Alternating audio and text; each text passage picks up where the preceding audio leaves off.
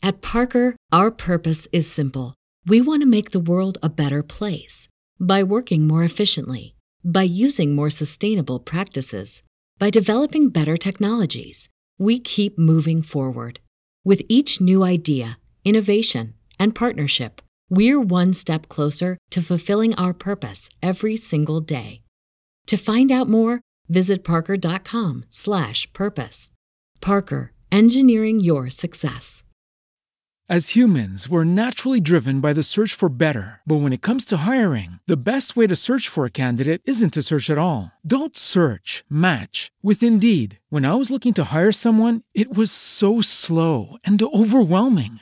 I wish I had used Indeed. If you need to hire, you need Indeed. Indeed is your matching and hiring platform with over 350 million global monthly visitors, according to Indeed data, and a matching engine that helps you find quality candidates fast. Ditch the busy work. Use Indeed for scheduling, screening, and messaging so you can connect with candidates faster. And Indeed doesn't just help you hire faster. 93% of employers agree Indeed delivers the highest quality matches compared to other job sites, according to a recent Indeed survey. And listeners of this show will get a $75 sponsored job credit to get your jobs more visibility at Indeed.com/podcast. That's Indeed.com/podcast. Terms and conditions apply. If you're a Disney Plus subscriber and you're watching The Mandalorian, Jack and I have a podcast for you. Every week, we'll discuss the latest episode of The Mandalorian and talk about other great content and maybe some not so great content on Disney Plus as well. As two lifelong Star Wars fans, we have a ton of fun geeking out over all the little details of the show, and we want you to join us every Monday. So search for Disney Plus Reviews. That's Disney Plus Reviews. Hey, Phil, how about that, Baby Yoda? Baby Yoda says, "What's a podcast?" Live from a bunker in the heart of the Ozarks, a podcast that also cried all the way through Paddington 2, it's Sif Pop.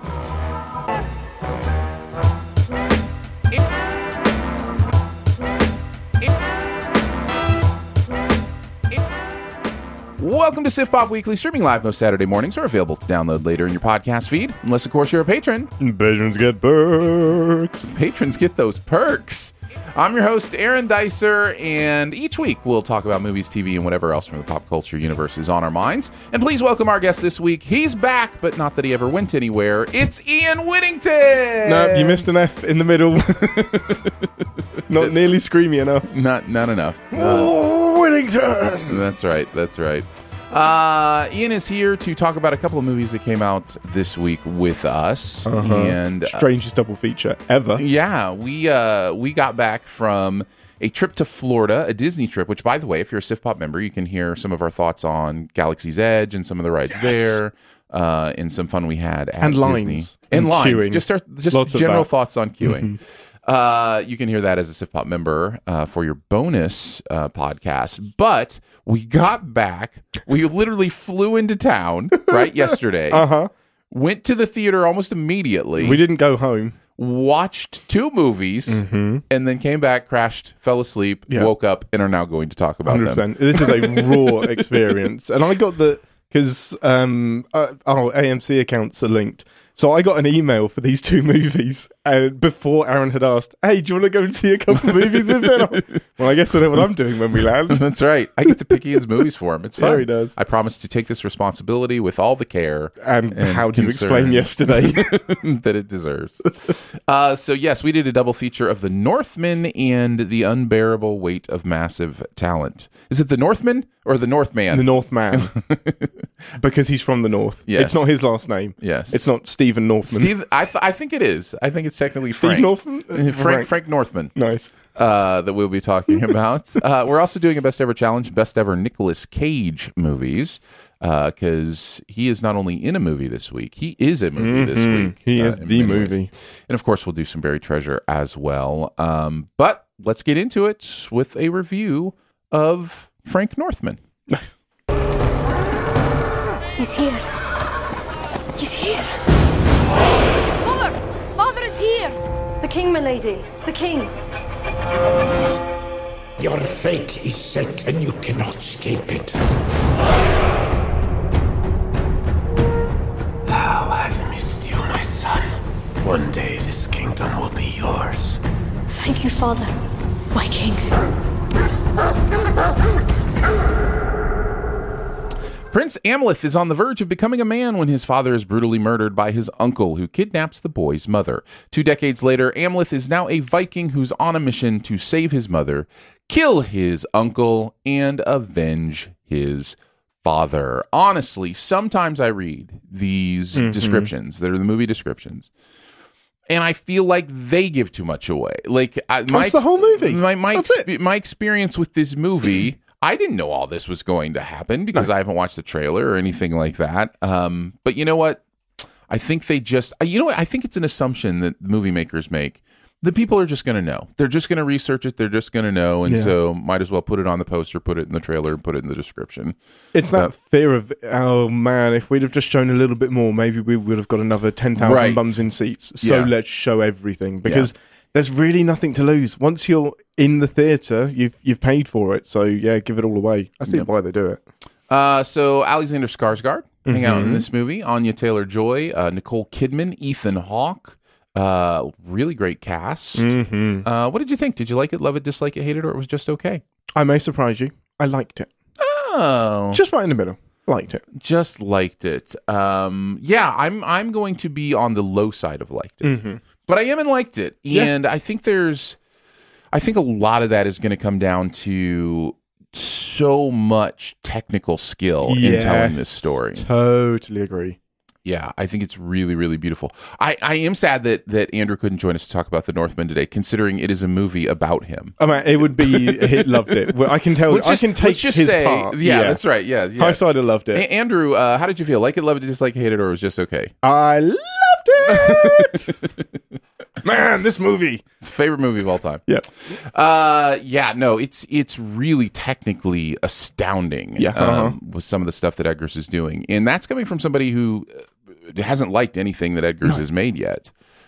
This is his easiest movie to get into. This has got the lowest barrier to entry, with still some of the Green Knight stuff. I know he didn't do Green Knight, but I kept need to have a conversation? I kept thinking Green Knight. I was like, you are on the cusp of Green Knighting your movie, but it's just restrained enough to be a watchable film.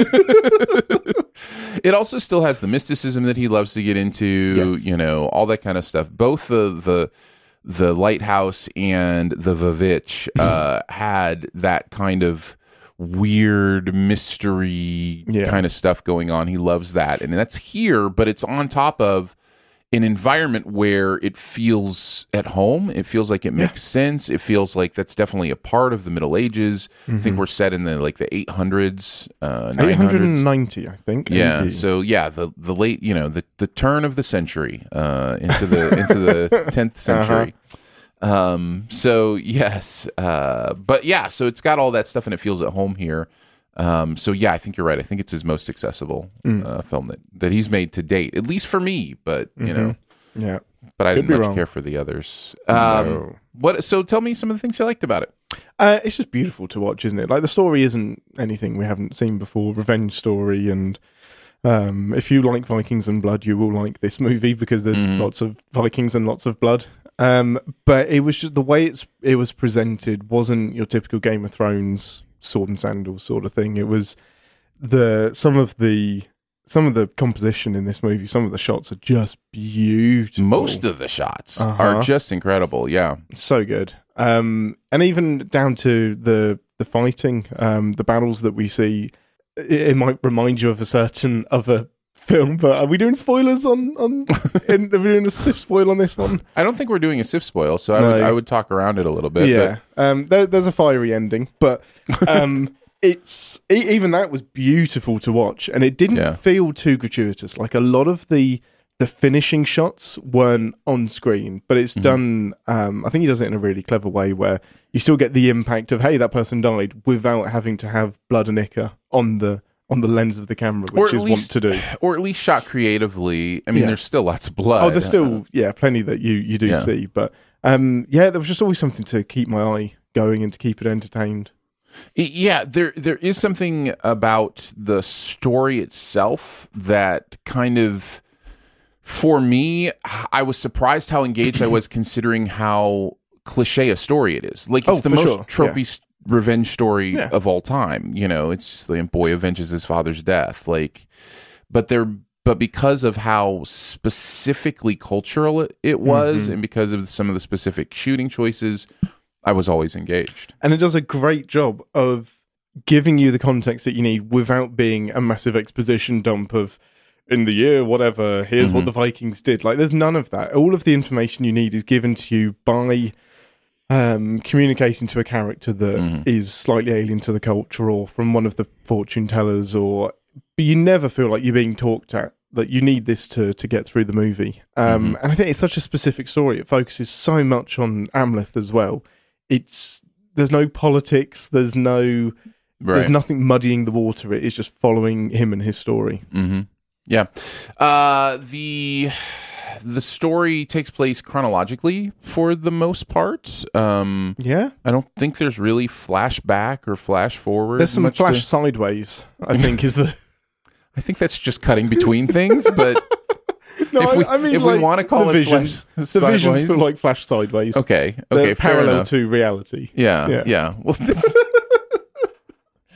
Okay, if we want to go there. I just only mention it because I think that we have become so accustomed to creativity in timeline presentation. You know, when Quentin did Pulp Fiction, it was this huge thing, like, non-linear storytelling.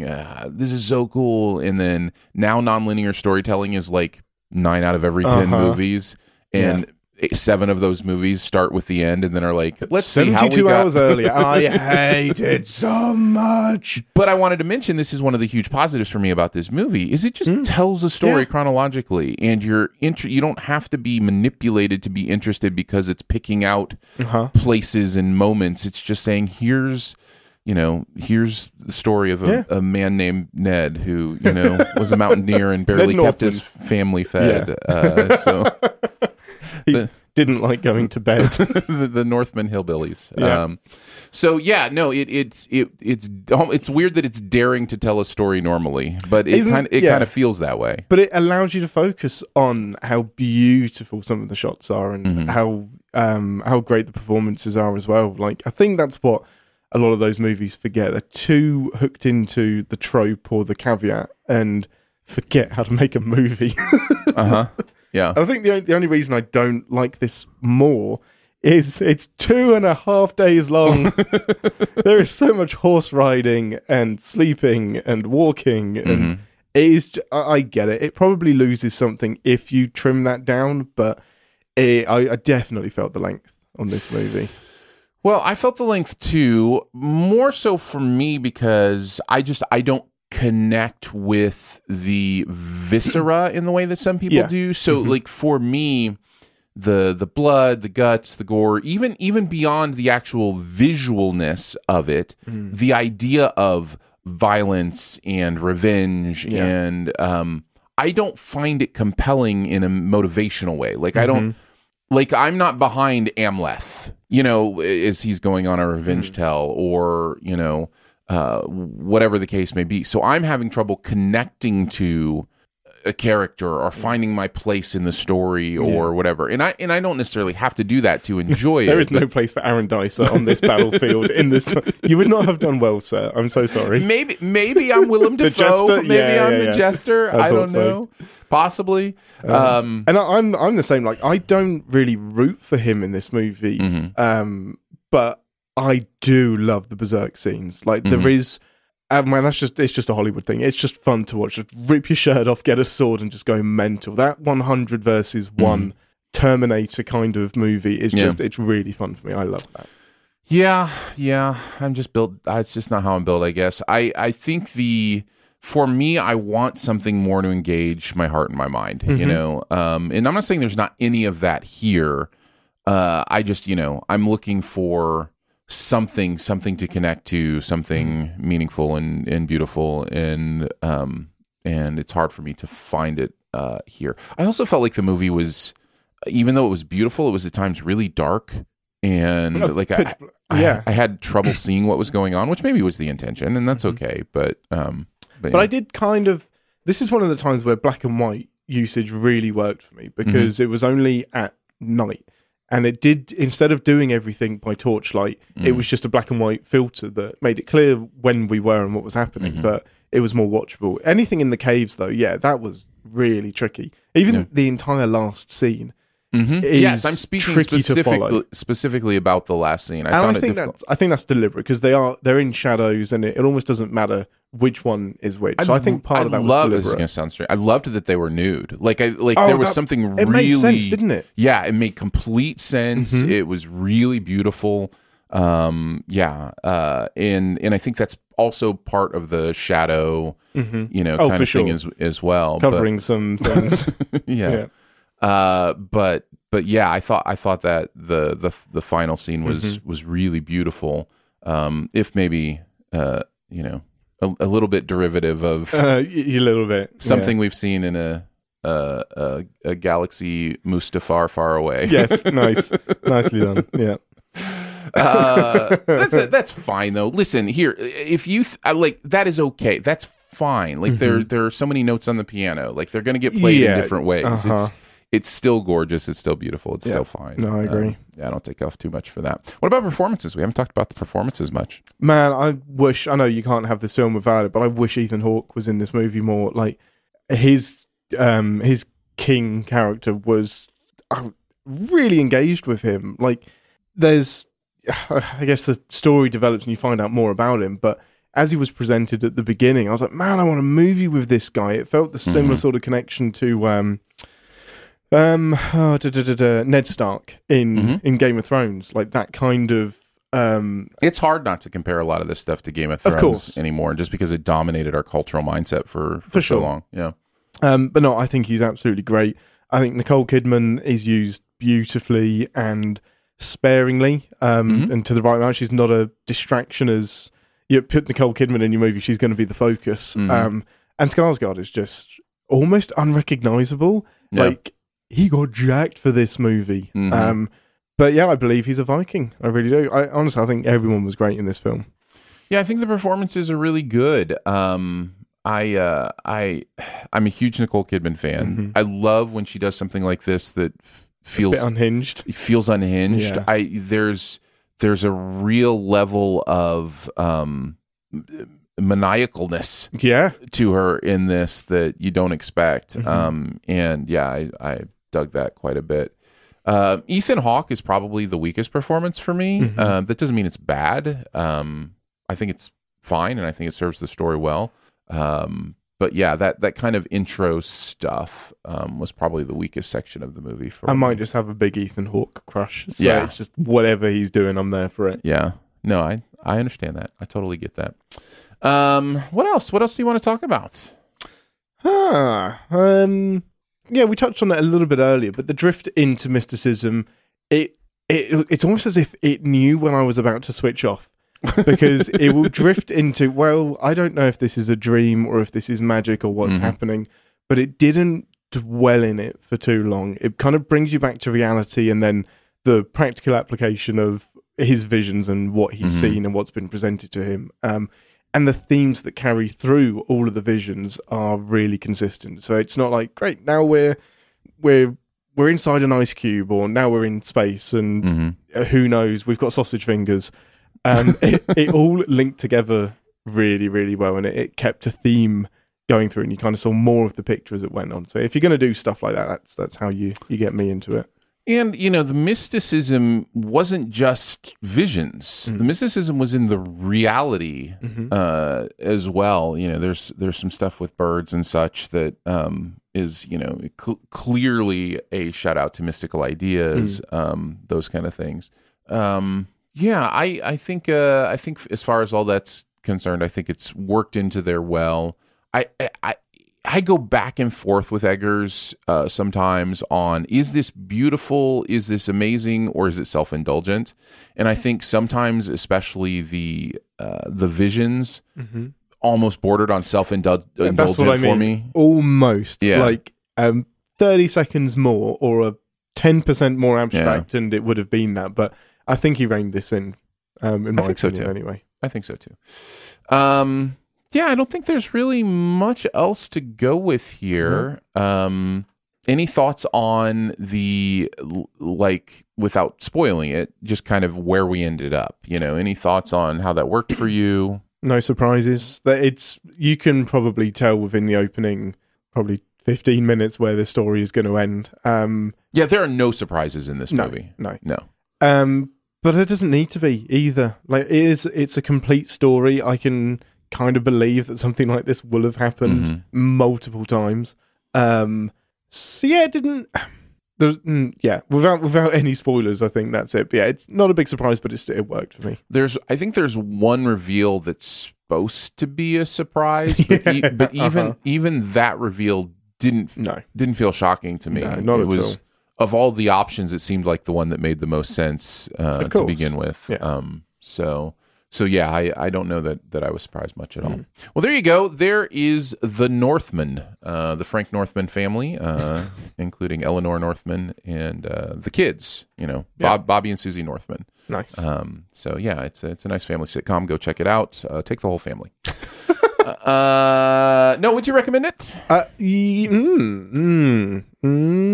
Depending on considering how many people walked out of the theater. No, there were a lot of walkouts. Literally happened. Yeah. The guy sat next to me, left, got some food, came back, said, "Did I miss anything?" And I was like, "Well, not really." Offered me some of his food, to which I declined, and then he left like 20 minutes later, like with an hour of the film still left.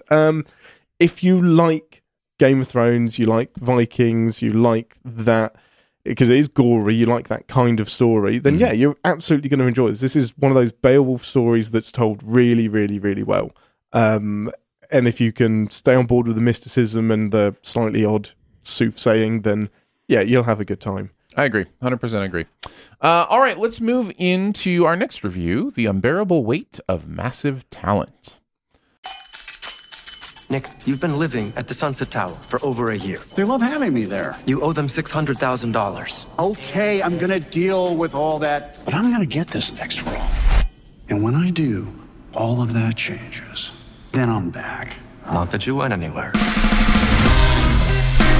Nicolas Cage, oh my God, I love you. Okay, thanks. He was so good in The Rock. What about Gone in 60 Seconds? Have you seen Croods too? No, I'm 44 years old. I've seen Face Off and Con Air. Creatively unfulfilled and facing financial ruin, Nick Cage must accept a $1 million offer to attend the birthday of a dangerous superfan. Things take a wildly unexpected turn when Cage is recruited by a CIA operative and forced to live up to his own legend, channeling his most iconic and beloved on-screen characters in order to save himself and his loved ones. Nick Cage as Nick Cage in Nick Cage, the movie, is what we've got going on here. What did you think about The Unbearable Weight of Massive Talent? Did you like it, love it, dislike it, hate it, or it was just okay? I liked it exactly the same amount as I liked The Northman. Just very similar movies. Right in the middle. Right in the middle of liked it. I think I'm going to go high side of just okay on this one. I didn't like it quite as much. Let's start with you. What are some of the things you liked about it? It's fun. It is fun, but and I'm going to go straight into negatives. But maybe you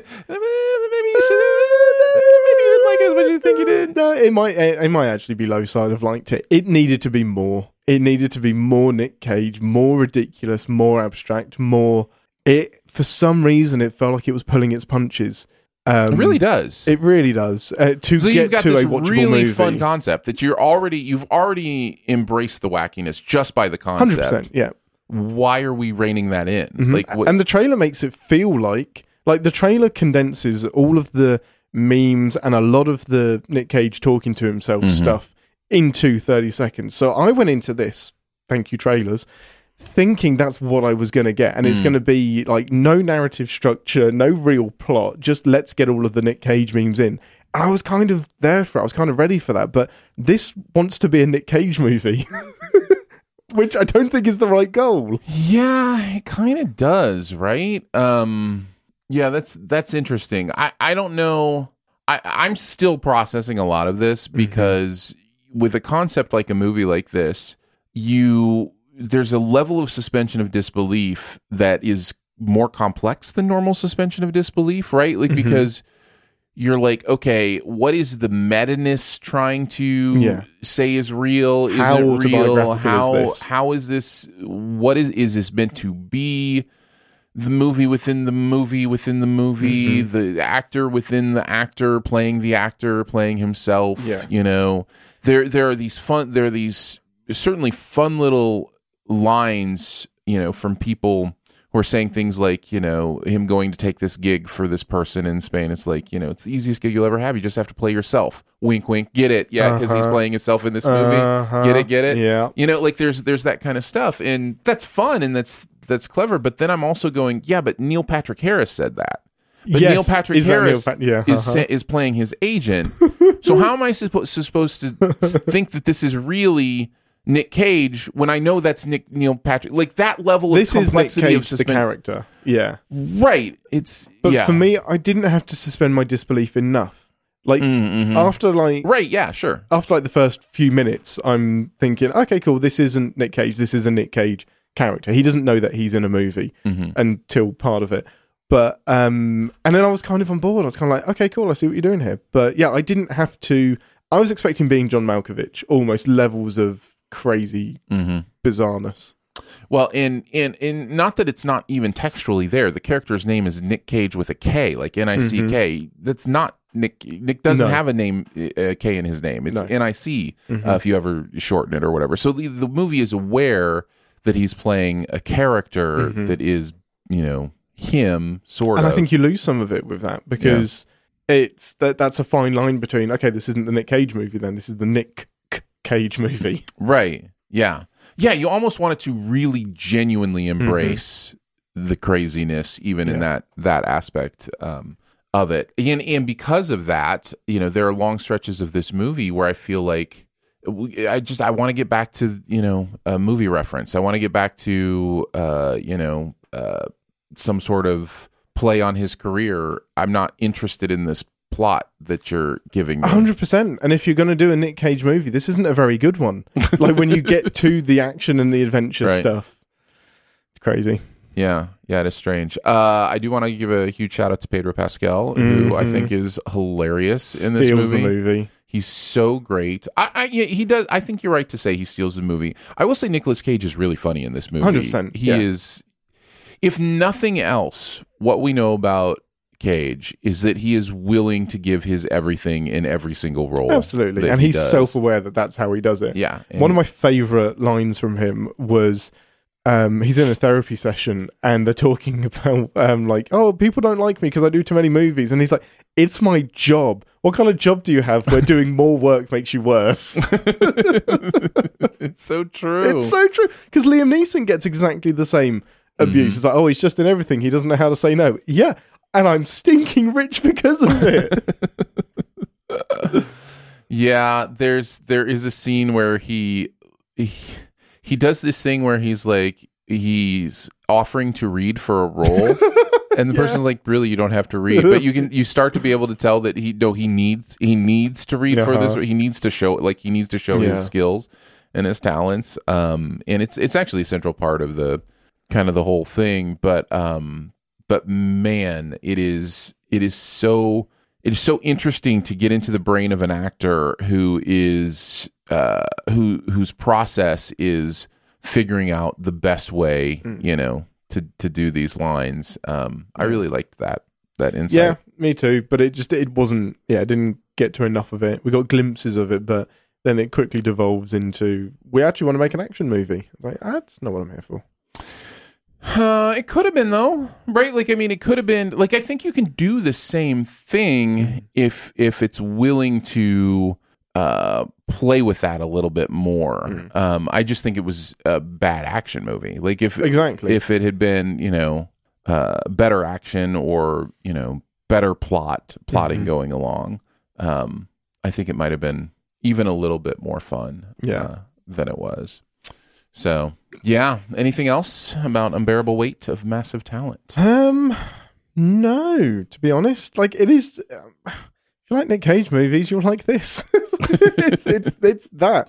But you won't like it as much as a Nick Cage movie, for me. Yeah. What were some of your favorite references? I mean, Not the Bees was great. It was shoehorned into the end. I'm not the biggest Nick Cage connoisseur, but all of the scenes where he was talking to himself, that got me. Oh, that's so funny. Like, that's the movie I was expecting.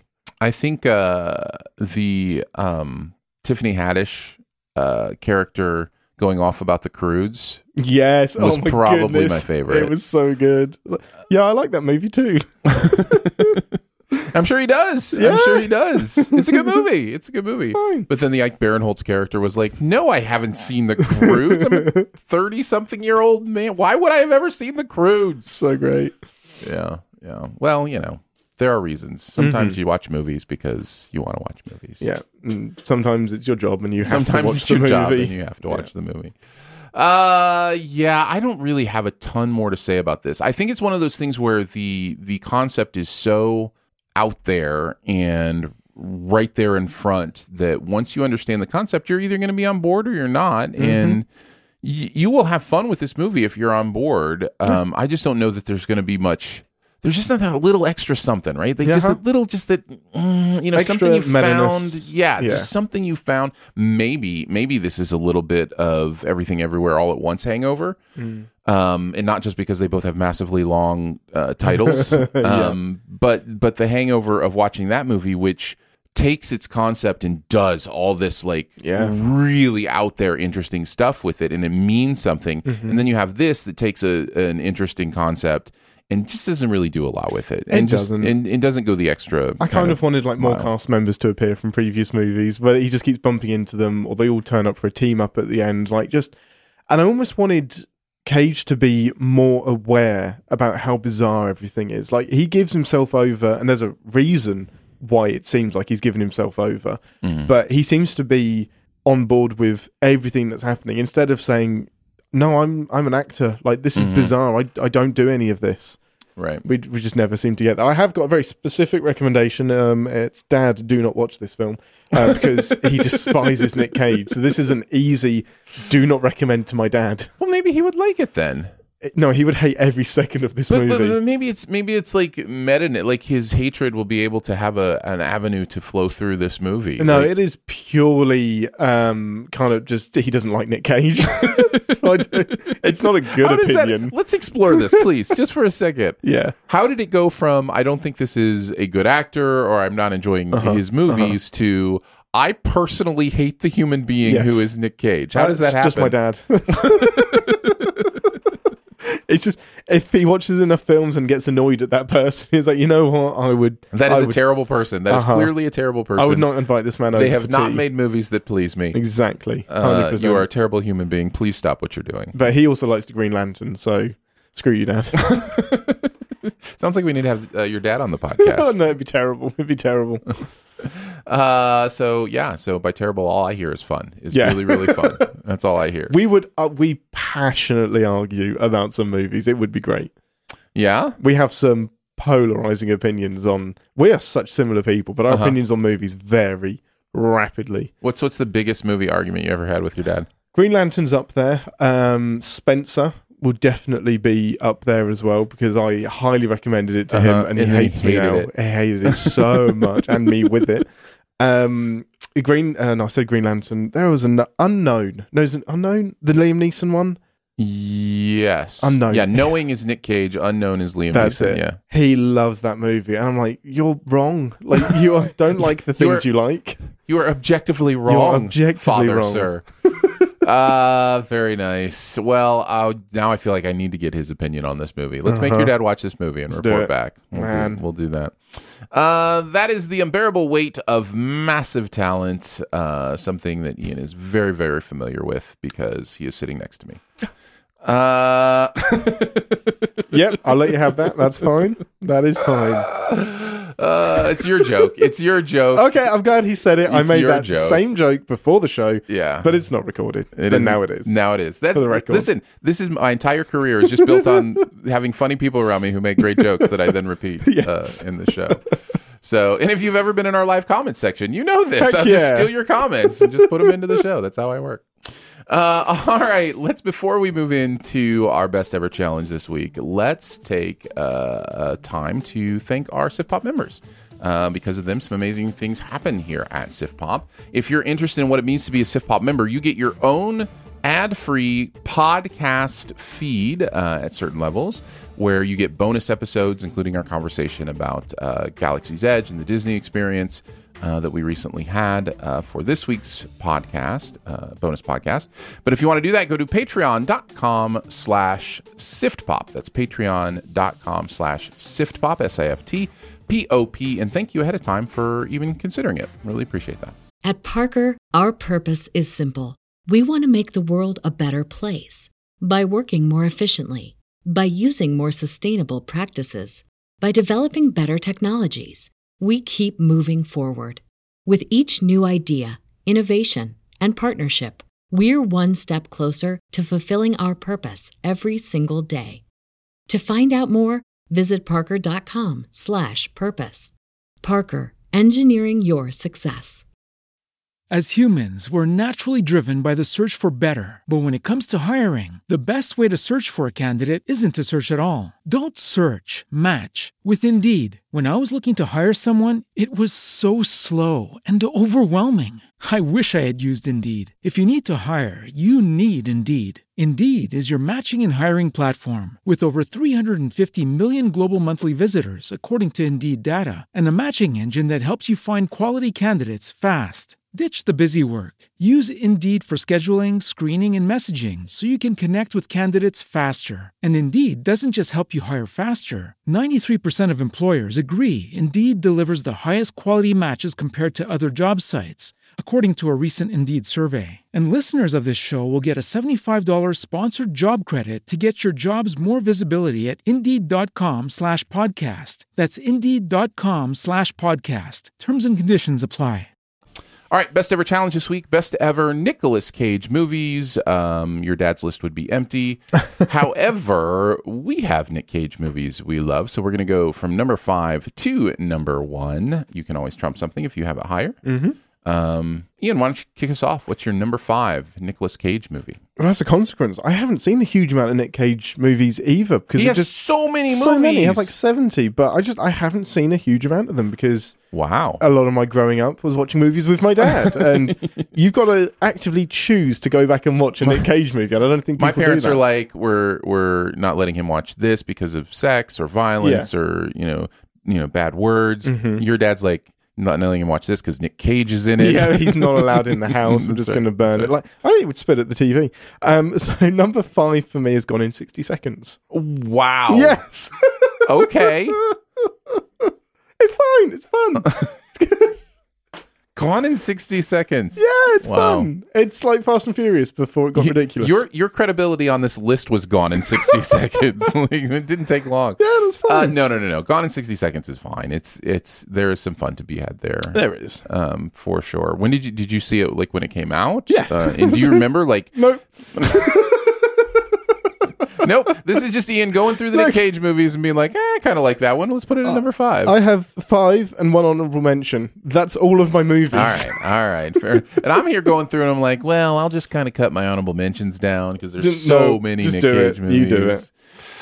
Anyhow, all right. Gone in 60 Seconds in at number 5. Did not make my honorable mentions. Well, you didn't trump? Weird. Didn't trump that one. Nope.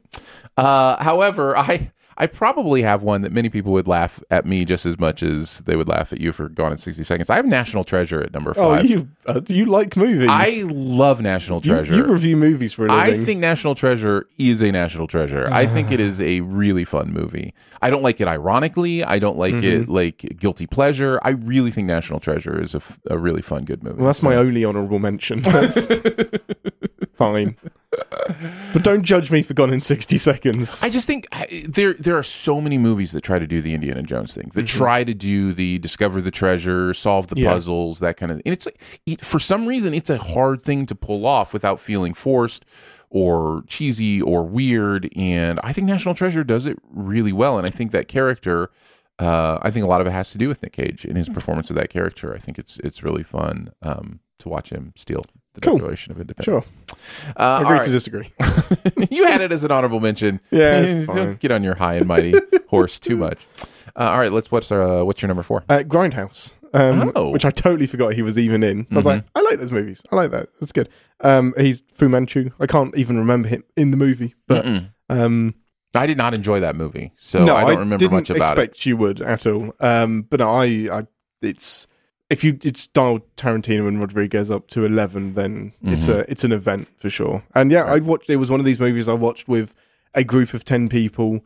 We knew it by reputation. It had been hyped up, and we all just screamed at the TV the whole way through with some beverages and food, and yeah, it was just a great evening. So I think it's been elevated in that sense, definitely. Nice. My number 4 is probably going to get trumped, I would guess. I have Spider-Man Into the Spider-Verse at number 4. Oh shoot.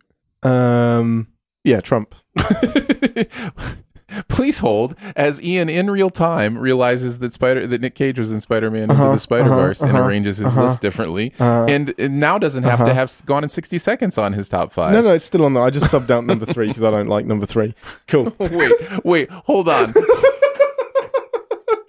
Maybe we need to have a talk about how we organize our lists. If you add something to your list and the one you sub out is number 3, I don't think you made your list right. No, I probably didn't, but I couldn't bring myself to think on in 60 seconds any higher.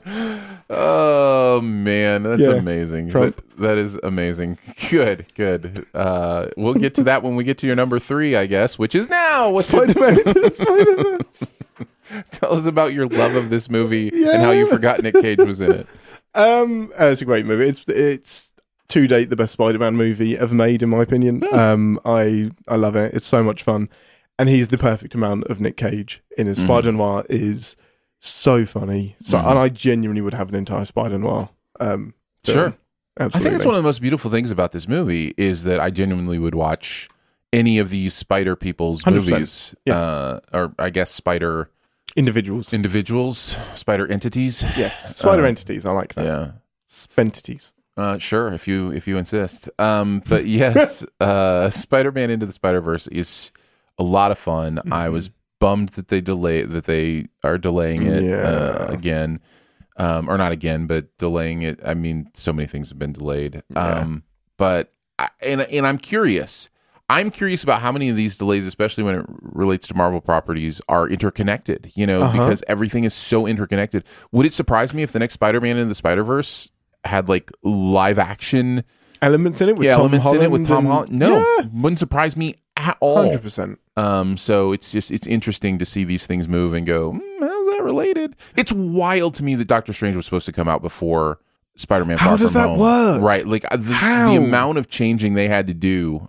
I just to rephrase that story. There's going to be an incredible documentary on how the pandemic changed the Marvel timeline. Yeah. I think that's 100%. Going to be so fascinating when somebody tells that story. But yeah, Spider-Man Into the Spider-Verse is amazing. I had it at number 4. You had it at number 3. Indeed. So I guess that means it's time for my your number 3? And this is where I have Pig. Trump. All right. Yeah. All right. We'll go on to your number 2. What's your number 2? Pig. It's a fun game. It really is, isn't it? I just get to talk more. I really like this movie. Yeah, it's really good. I really did. I love Nick Cage in it. I am a sucker for extreme actors being sensible. And actually, he gets a chance to act in this film. As much as it's about the snot getting kicked out of him at every opportunity.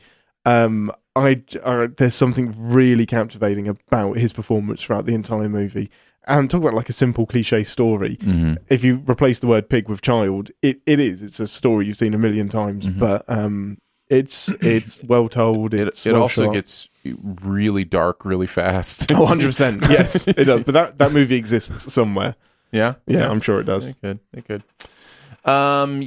Pig is great. I was really, really impressed, not only with his performance, but with the structure of the movie, the way that it's presented, the thematic weaving in that movie is really incredible. The way it uses food to talk about loss and dreams and the grief and loss stuff in that movie is so powerful and and so broad. Like the movie touches on all these different kinds of grief and loss, whether it be the loss of your purpose, or the loss of meaning, or the loss of an actual, family member, or the loss of, your relationship. Like there's just all these different, ways that this movie deals with loss. It's really intricate, really beautiful, and Pig is a great movie. So that is my number 3 and your number 2. So I guess on to my number 2, which will inevitably be your number 1, I'm sure, if we follow the pattern. Interested if it was. No, I doubt it. I have Raising Arizona. No, haven't seen it. Man, is this movie fun. Coen brothers, and just kind of doing their Coen brother thing really early on in their career, and kind of the movie that put them on the map in many ways. So yeah, Raising Arizona is a ton of fun. High recommend if you haven't definitely seen it. watch that. Yep. I think I know what your number 1 is, and it's the one I feel most bad for not watching. Yeah. But my number 1 is Con Air. Ian. Love what you love, man. I'm not here to yuck your yum. There is a reason. You cannot have what you're going to have as number 1 as the number 1 Nick Cage movie of all time, because it's not very Nick Cage. Con Air is extremely Nick Cage. Like, it is the most Nick Cage. This is you doing the thing that you do where it's like, I don't care what rules you've set for your 100%, puny little game. I will make my own rules. This is about the essence of Nick Cage. 100%. Not what is the actual best film. On this occasion, both things managed to be true. Sure. Yeah. I love I unironically, unapologetically love this movie. It is so much fun. He's off the rails. I think it's before he's aware what Nick Cage is. I think he's trying to deliver a really profound, good performance, but it's just, to time, has become ridiculous and culty. John Malkovich is brilliant. Steve Buscemi is brilliant. I love this movie. It's so much fun. Con Air. Heck yes. Con Air. I get why people think it's fun. It's just a bad movie. It's just not. It's not. He flies a plane through Vegas. He sure does. I actually genuinely like that people give themselves to these kind of movies. I know I have my own kind of movies like that, where it's just like, we've mentioned one of them. National Treasure. National Treasure is not a bad movie. It's a bad movie. All right. But no, I am here to yuck your yum. I do love that people love movies like this, and just enjoy like having fun with it. There's a reason cult movies become cult movies. Because there's so much in it that there's little moments that you can pull out and just be like, how incredible, how crazy, how weird, how dumb, or whatever. And that's a lot of fun. And Con Air definitely has a lot of those moments. For sure. Con Air in at number 1. So what's my number 1, Ian? The Rock. No, it is not. Oh, it's not even on your list? Not even on my list. I'm actually not even my honorable mention. I'm actually not a huge fan of The Rock. Wow. Yeah. I get why people love it. I don't. I really want to watch this movie now. I think the DNA shared between The Rock and Con Air, I think you even alluded to this, is pretty strong. Like they're similar movies. The only reason The Rock I think works more than Con Air, and again, I don't particularly love The Rock, is because of Michael Bay. I think Michael Bay has such a pure sensibility, whether you like it or not, that it gives a consistency to The Rock that I don't think Con Air necessarily has. But no, it's definitely not The Rock. Which movie were you saying you wanted to watch?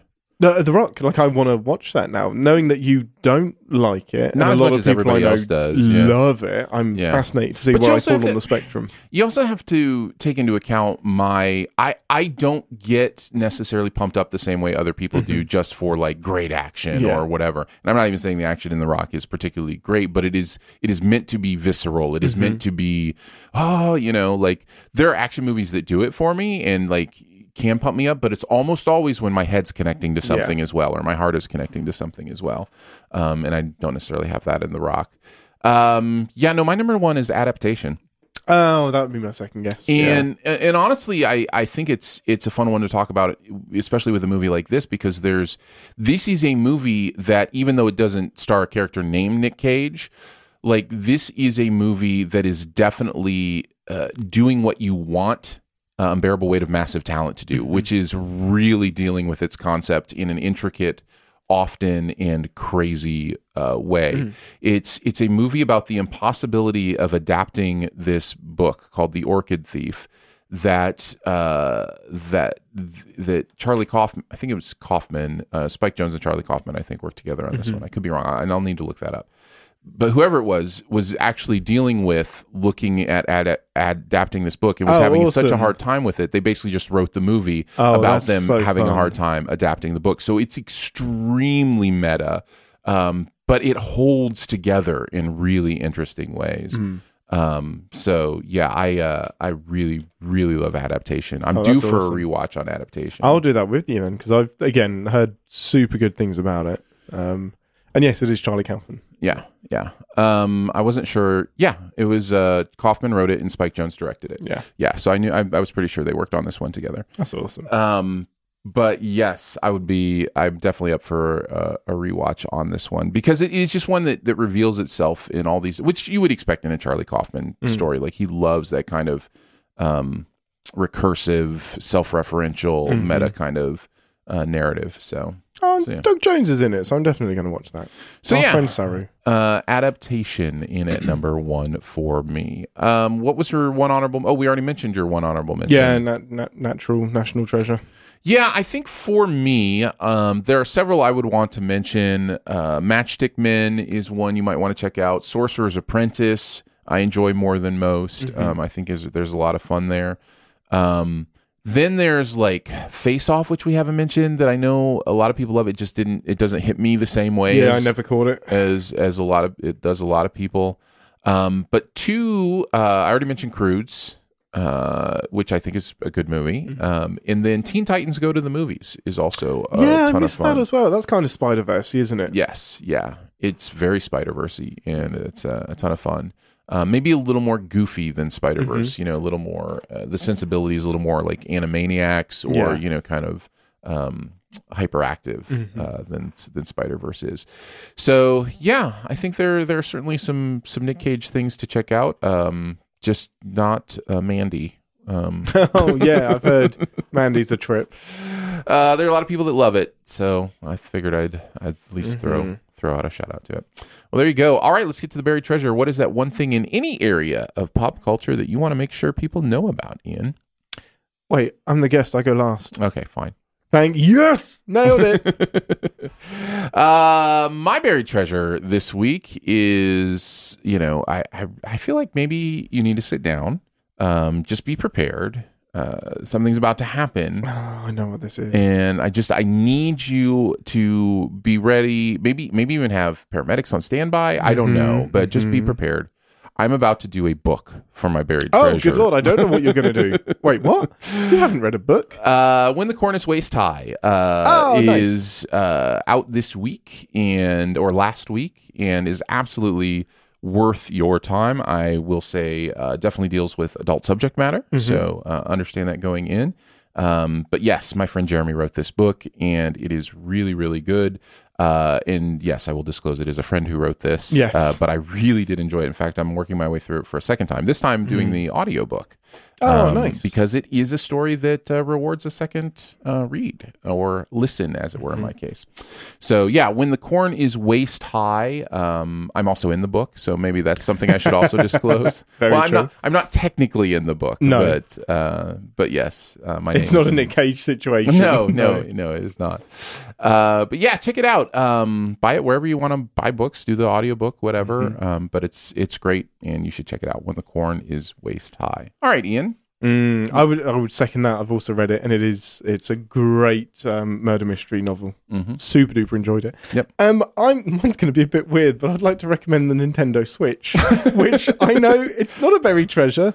I'm just going to break all the rules this week. It is a console that has been out for many, many years, but it is. I think we will look back on the Switch as being one of the greatest consoles ever made in terms of family play and being dynamic and what you can do with it. Consoles like, this is what I love about Nintendo. PlayStation and Microsoft, that was a weird thing to say. Sony and Microsoft with PlayStation and Xbox go for performance. I've got the biggest hard drive. I've got the biggest RAM, and this is going to be beautiful, and etc. Nintendo are always looking at the next gameplay thing. How can this be a unique experience? Right. What's the next different type of innovation we can go for? Because there's no point having a third horse in the graphics race. That's crowded enough as it is. The Wii U was a big miss. I think they just misread what the market was doing. But the Wii and the Nintendo Switch are two of the most revolutionary consoles ever made. And we've played a lot of Switch on travel journeys lately. Just the evenings at Disney were playing Mario Kart, and just you can have two consoles, how easy it is to link them together. All of the nostalgia that they're now pumping into the games, like we had Mario Golf up as well. It hits me in the childhood, and it's just so much fun. It's a great family console. It is. It's been interesting to watch. I'm clearly a Nintendo child. Like, I didn't have any Sega systems. I've never played. I mean, not that I've never played, but I've never owned a PlayStation of any kind or a Xbox of any kind. It's just been the Nintendo stuff, and it has been interesting to see that. I forget. Do they call it Blue Water philosophy that they use? Oh, correct. Where the idea, like, don't go where all the sharks are churning up red water. Go to the blue water and see, what's fresh or new that they can do, has really worked for them. The Wii U was interesting in that it was kind of, they were trying to do the Switch before the technology was ready to do the Switch. Yeah, absolutely. And kind of do that second screen experience. And yeah, the Switch is just, it's sleek, it's gorgeous. There's, it's amazing to have a portable system that is also a, console system. It's so great. And that's because they've just zeroed in on the graphics that they can do. And even some of the ports like Diablo, it still looks beautiful. I don't know how they are running that game on that tiny little console. It's great. Just the different ways you can use it as well is brilliant. The only letdown for me is it's not a super multimedia device. So yes, it has YouTube, but it struggles with movies and stuff like that. So the battery life in particular, you can't bring it around as a movie watching device. Yeah, but we have so many other... it's not trying to be a multi-purpose device. It's trying to be a gaming device. Yep. We have a little thing in our pocket that we all carry around with us. With a tiny little screen. I know, yeah. Well, the Switch screen isn't that much larger than a phone screen. Well, maybe that's just because I get giant phones, but and you're a giant person as well. That's true. That is true as well. No, I think that's good. I think it's a nice shout out to the Switch. So yeah, the Nintendo Switch. There's rumor that there's a new version coming out. Did I hear that? There's a new... I don't know. I know they've got the UHD version, which is all 4K and 8K and beautiful. And that's already out? That's already out. That's the one that your son has. Oh, nice. So that's the Nintendo Switch and When the Corn is Waist High, the book that you might want to check out for buried treasure. Well, we did it. We did a podcast. Yeah, we did. Congratulations to all involved.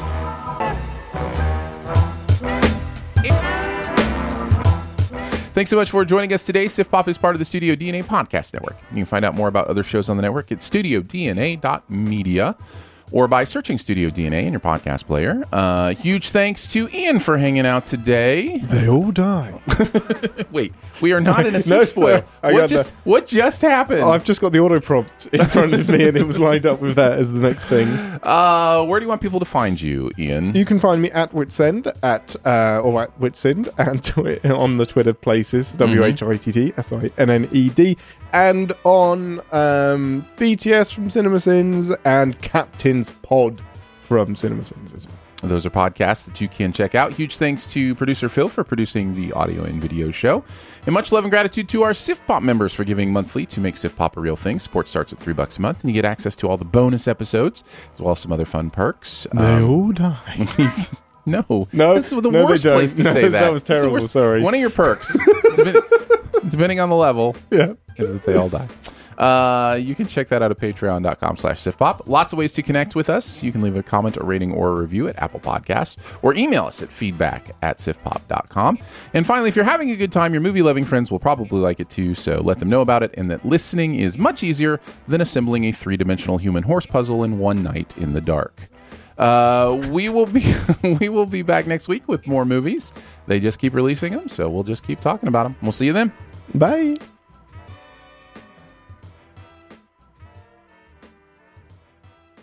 At Parker, our purpose is simple. We want to make the world a better place by working more efficiently, by using more sustainable practices, by developing better technologies. We keep moving forward. With each new idea, innovation, and partnership, we're one step closer to fulfilling our purpose every single day. To find out more, visit parker.com/purpose. Parker, engineering your success. As humans, we're naturally driven by the search for better. But when it comes to hiring, the best way to search for a candidate isn't to search at all. Don't search, match with Indeed. When I was looking to hire someone, it was so slow and overwhelming. I wish I had used Indeed. If you need to hire, you need Indeed. Indeed is your matching and hiring platform with over 350 million global monthly visitors, according to Indeed data, and a matching engine that helps you find quality candidates fast. Ditch the busy work. Use Indeed for scheduling, screening, and messaging so you can connect with candidates faster. And Indeed doesn't just help you hire faster. 93% of employers agree Indeed delivers the highest quality matches compared to other job sites, according to a recent Indeed survey. And listeners of this show will get a $75 sponsored job credit to get your jobs more visibility at Indeed.com/podcast. That's Indeed.com/podcast. Terms and conditions apply.